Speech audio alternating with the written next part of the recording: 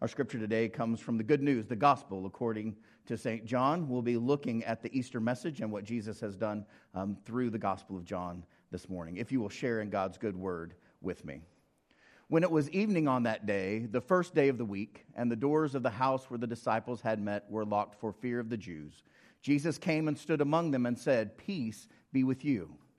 After he said this, he showed them his hands and his side. Then the disciples rejoiced when they saw the Lord. This is the word of the Lord. Thanks be to God. Amen. You may be seated. Thanks.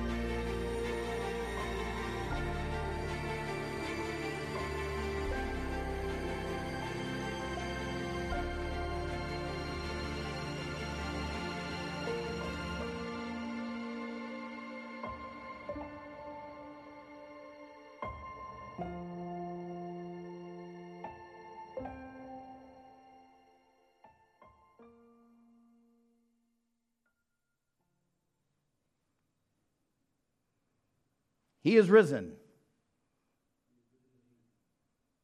He is risen, but the disciples are locked in the house, afraid. He is risen, he is with us, but the disciples are locked in the house, afraid. Early Easter morning, while it was still dark, Mary Magdalene came to the tomb and saw the stone had been rolled away. But all morning long, into the afternoon and into the evening, the disciples were locked in the house, afraid. Until Jesus. Those two words changed the world. Until Jesus stood with them, not just before them, but with them right where they are, right where you are. Until Jesus. They were in the house, afraid. And Jesus comes to them and blesses them and says, "Peace be with you," and he breathes on them. And they saw firsthand the wound in his side and the marks in his hands. They saw the brutality of the crucifixion. And they began to know the reality of God's love for them and for the world. The power of God. The resurrected Messiah with them, standing with them. The grave is empty. Love has won. Christ is risen. Hallelujah. My name is Mark Foster, and I'm honored to be your pastor, the pastor of the people known as Acts 2 United Methodist Church. And while we too are in our houses, I pray that because of Jesus, we are no longer afraid. If you have the ability to go onto the platform, and you can see the sermon notes if you'd like to follow along. They'll be right there for you. And we're going to look at what Jesus has done for the world as recorded in the Gospel of John. And so today, as we begin, today we point to the cross and say, not even a blood-stained murder scene is beyond the love and power of God to turn evil to good.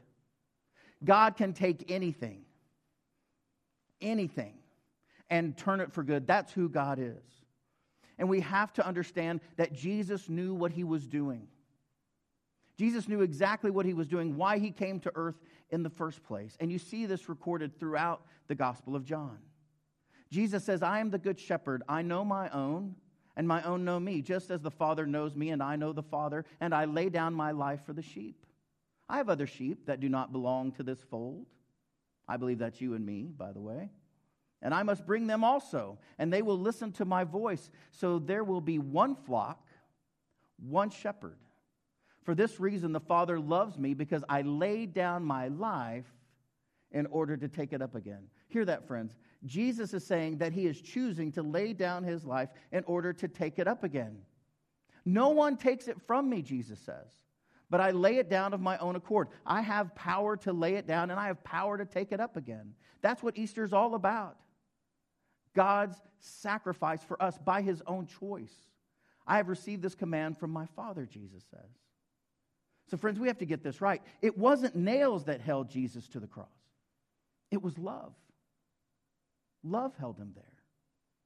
Jesus is not a victim. Jesus is the victor. He knew what he was doing all along. Because without him, we were lost. We were dead. We had no hope. And so I want to share this morning with you the beginning of the end of Jesus' life. And I want you to see how he chose his path at every step. The scripture in John 11 says this: when he had said this, he cried with a loud voice, Lazarus, come out. The dead man came out, and his hands and feet were bound with strips of cloth, and his face wrapped in a cloth. Jesus said to them, unbind him and let him go. Many of the Jews, therefore, who had come with Mary, had seen what Jesus did, and they believed in him. They believed in him. They saw the power of God at work in the person of Jesus, and they believed in him. But what people didn't understand then, and we often miss even today, is that for Jesus to save Lazarus would mean the death of Jesus. When the people saw who Jesus was and what he could do, some rejoiced, but some were afraid. They're afraid that the very power of God would change their way of life, might change their standing in community, might make things different for them and their families. And so John continues to tell the story. He says, but some of them went to the Pharisees, the religious leaders, and told them what Jesus had done. So the chief priests and the Pharisees called a meeting of the council and said, what are we to do? This man is performing many signs. If we let him go on like this, everyone will believe in him. And this is where the fear sets in. And the Romans, the ruling authorities over the people at that time, the Romans will come and destroy both our holy place and our nation. They were afraid their entire nation would go away. And what I want you to see here is that even Caiaphas, even the high priest, is a part of God's good salvation plan. That God takes everything, even things we don't understand, even things that we might think are bad, and I'm not calling them good, but God can take those things, even a cross, and turn them and wring good out of them. One of them, Caiaphas, who was the high priest that year, said to them, you know nothing at all. You do not understand that it is better for you to have one man die for the people, speaking of Jesus here, than to have the whole nation destroyed. He did not say this on his own. Hear what John's doing here. He's not blaming Caiaphas. He's saying that Caiaphas is simply a part of what God is doing, the great redemption plan of the world. So Caiaphas did not say this of his own, but being high priest that year, he was prophesying, friends. He was saying what was to come, that Jesus was about to die for the nation, and not for the nation only, but to gather into one, the dispersed children of God. So from that day on, they planned to put him to death. And so today, you and I are a part of that prophecy that followers of Christ all around the world, no longer dispersed, but gathered today to say, He is risen indeed. What God has promised in the Messiah has come to pass. That Jesus is both Lord and Messiah, King of kings, Lord of lords. And it was His choice to suffer and to die, to go through everything that he went through this past Holy Week for you and for me. And when he was at the Mount of Olives and he looked over the city of Jerusalem, he knew the prophetic words about a king coming in on a donkey. And so when Jesus made the choice to sit on that donkey, it was a death sentence. There's no other place in the entire scriptures that tell us that Jesus sat on a donkey. As far as we know, Jesus walked everywhere he went until this one moment. And so the scripture tells us, Jesus found a young donkey and sat on it, as it is written, "Do not be afraid, daughter of Zion. Look, your king is coming, sitting on a donkey's colt." And so Jesus begins to explain his mission, which includes his death. Jesus answered them, "The hour has come for the Son of Man to be glorified. Very truly, I tell you, unless a grain of wheat falls into the earth and dies, it remains just a single grain. But if it dies, it bears much fruit. Now my soul is troubled, and what should I say? Father, save me from this hour? No. It is for this reason that I have come to this hour. Father, glorify your name." Then a voice came from heaven, "I have glorified it, and I will glorify it again." God's own voice from the heavens. I love the way Andy Stanley, he just has a way of turning a phrase. He says, in the moment when God was most glorified, we would have been most horrified.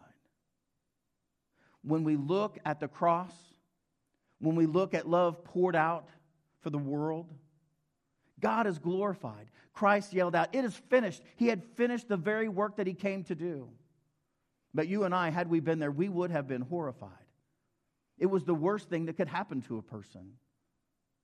Scholars now believe that these crosses would have lined the Roman roads and would have been simply where your face was right there seeing the dead person. And they would leave them on the crosses for the birds to eat and to scare people to death, that you would never, ever want to cross Rome. It was humiliating. It was terrifying. But here's the good news. It was just the end of a glorious beginning. It was the end of the beginning. So the Easter message goes like this. Early on the first day of the week, while it was still dark, Mary Magdalene came to the tomb and saw that the stone had been removed from the tomb. So she ran and went to Simon Peter and the other disciple, the one whom Jesus loved. That's John, by the way. And said to them, "They have taken the Lord out of the tomb, and we do not know where they have laid him." Early in the morning, she was distraught. She was frantic. She needed to know what had happened to Jesus. She knew what he had done with Lazarus, but she didn't know what would happen to him. She had seen him die. I love the way Barbara Brown Taylor puts it. She says, new life starts in the dark. Whether it is a seed in the ground, a baby in the womb, or Jesus in the tomb, it starts in the dark. And Jesus, of course, had already prophesied about this. He had said unless he became like a grain of wheat and was buried in the ground, he couldn't do what he came to do. And so those who were paying attention, maybe they had a glimmer of hope, but if they did, they didn't tell anybody about it. They were locked in a house, afraid. Miss Mary is frantic and afraid until Jesus calls her by name. And if you have ever heard Jesus call you by name, you know that it changes everything. When he calls you by name, you hear the love in his voice, the peace in his voice, the compassion in his voice. He meets you right where you are, even in the darkness, even in your anxiety, even in the not knowing. So Jesus said to her, "Woman, why are you weeping? Whom are you looking for?" Supposing him to be the gardener, she said to him, "Sir, if you've carried him away, tell me where you've laid him, and I will take him away." And Jesus said to her, "Mary." And she turned and said to him, "Teacher." Jesus said to her, "Do not hold on to me, because I have not yet ascended to the Father. But go to my brothers and say to them, I am ascending to my Father and your Father, to my God and your God." Now, nobody believed Mary. She didn't have high standing among the disciples or in that culture. Yet, isn't it amazing that Mary is the first witness of our risen Lord? That Jesus would choose this crazy Mary with wild tales and a messed up life, and there she is, the first witness of our risen Lord. Mary Magdalene went and announced to the disciples, "I have seen the Lord," and she told them that he had said these things to her. But if the disciples believed Mary, they were unmoved that day. We have no evidence that they listened to her whatsoever. It looks like they dismissed her. If she came to them, now remember, she comes before dawn. She comes at dark to the tomb, and she experiences the risen Jesus, and she goes and tells the disciples. And the next thing we have in the Gospel of John is that it was evening. If she told them that morning, they blew her away. Just blew her off and didn't listen to her. If she came in the afternoon, they didn't pay any mind to her, because when it was evening, the Scripture says, the first day of the week, Sunday, the doors of the house where the disciples had met were locked for fear of the Jews. Now, it's easy to want to read over this. But if you look closely in the Gospel of John, you'll find that Jesus wasn't the only one that people were trying to kill. There was also a price on Lazarus' head, because people were believing and being moved by his resuscitation by Jesus. Lazarus went on and died again. That's the difference between Jesus and Lazarus. So not only was Jesus at risk, all the disciples were at risk. And every single one of them, our tradition says, was killed for their faith, other than John, who was exiled on the island of Patmos. So they had good reason to be afraid. And their life story would bear that out over time. And it's in that fear, in that anxiety, in that worry, and in that unbelief of the witness of Mary that Jesus comes.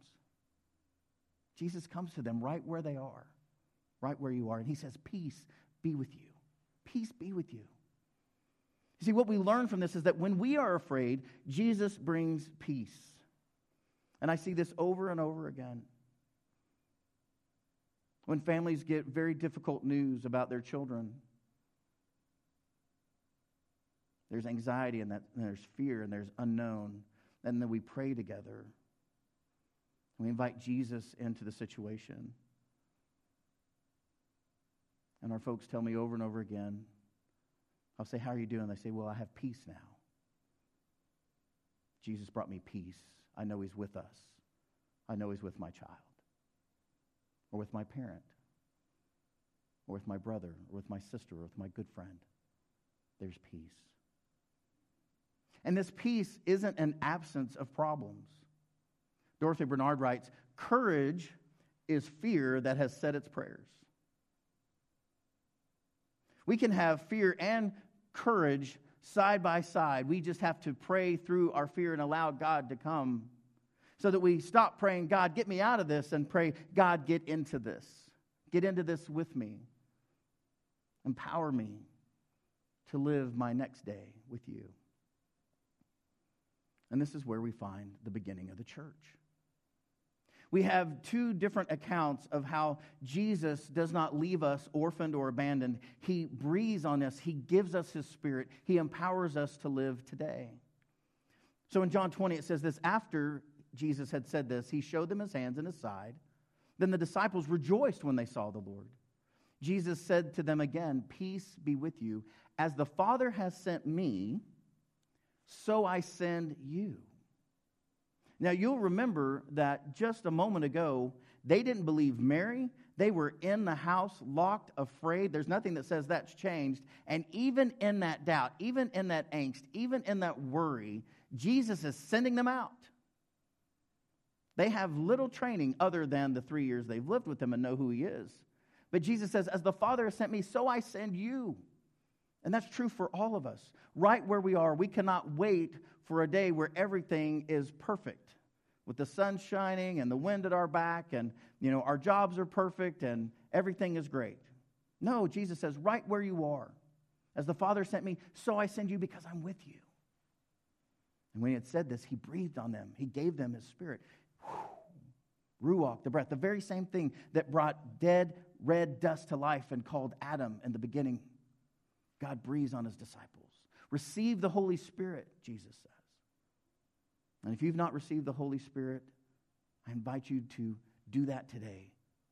To say, Lord, give me the Holy Spirit. Send the Holy Spirit to me, that you may send me as the Father has sent you. Incredible words, incredible commission. As the Father has sent me, so I send you. So you and I, we go in the power of the Holy Spirit. We never go alone. Now, friends, our church name is Acts 2. It's named after the book of Acts chapter 2. But I want to just own that we find ourselves in a very weird time today. I'm preaching to a tiny little lens at a camera right here on Easter morning. It's weird. It's a little different. But God can use it. God can use you. God can use me. God can use a little camcorder from Best Buy.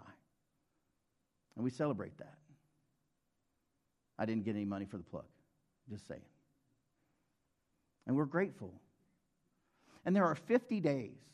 There are 50 days between John 20 and the book of Acts chapter 2. 50 days. Do you know what 50 days is from now? May 31st. And the disciples were called to watch and to wait for the Holy Spirit, to be empowered, to change the world.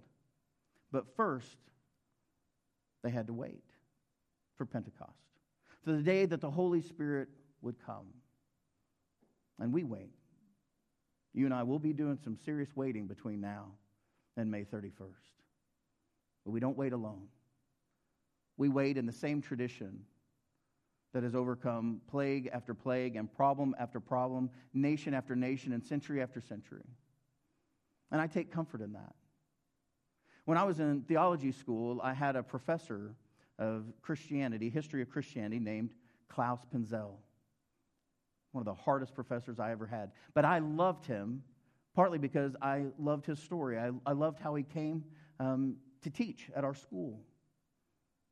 During World War II, when he was still a young boy, the Nazis came into his home and ripped him out of his home and threw a rifle in his hand and threw him in a foxhole. And they said, if you move out of this foxhole, you will be dead within 2 steps. We will shoot you on sight. And so he was in a foxhole with a rifle as a boy, afraid, starving, and afraid. And the ground began to shake and the ground began to rumble as Patton's army rolled in huge tanks. And as only Professor Penzel can say it, he said the first American words that he ever heard were, "Hands up!" And they rescued him from that foxhole. And they fed him. And they blessed him. As he aged, he was in his 20s, and there was a program between Germany and the United States to take the young minds of Germany and train them in the United States. And so he came to the United States, and he fell in love with the American church. He did his doctoral work studying the American church, and he loved it so much he decided to stay and to teach, because what he saw in America was so different than what he had learned in Europe about our faith and how it came to be and the movement of the Spirit. And so before every assignment, he would teach a section and he would say, now you know the what. I want you to tell me the so what. Because if you couldn't incorporate the information that you knew to the life you were living, you were not going to pass that class. So I want you to know about Easter. You know the what. Now we have to answer the so what. And for me, friends, the so what is this. I need a God bigger than World War II. I need to serve a God and praise a God bigger than COVID-19, bigger than recession, bigger than the Black Plague, bigger than the Roman Empire, bigger than whatever comes our way. That is the God that we serve. You see, Easter is much more than a day. It's much more than this day. It's much more even than the Great 50 Days. Easter isn't a day, it's a way of life. We are Easter people.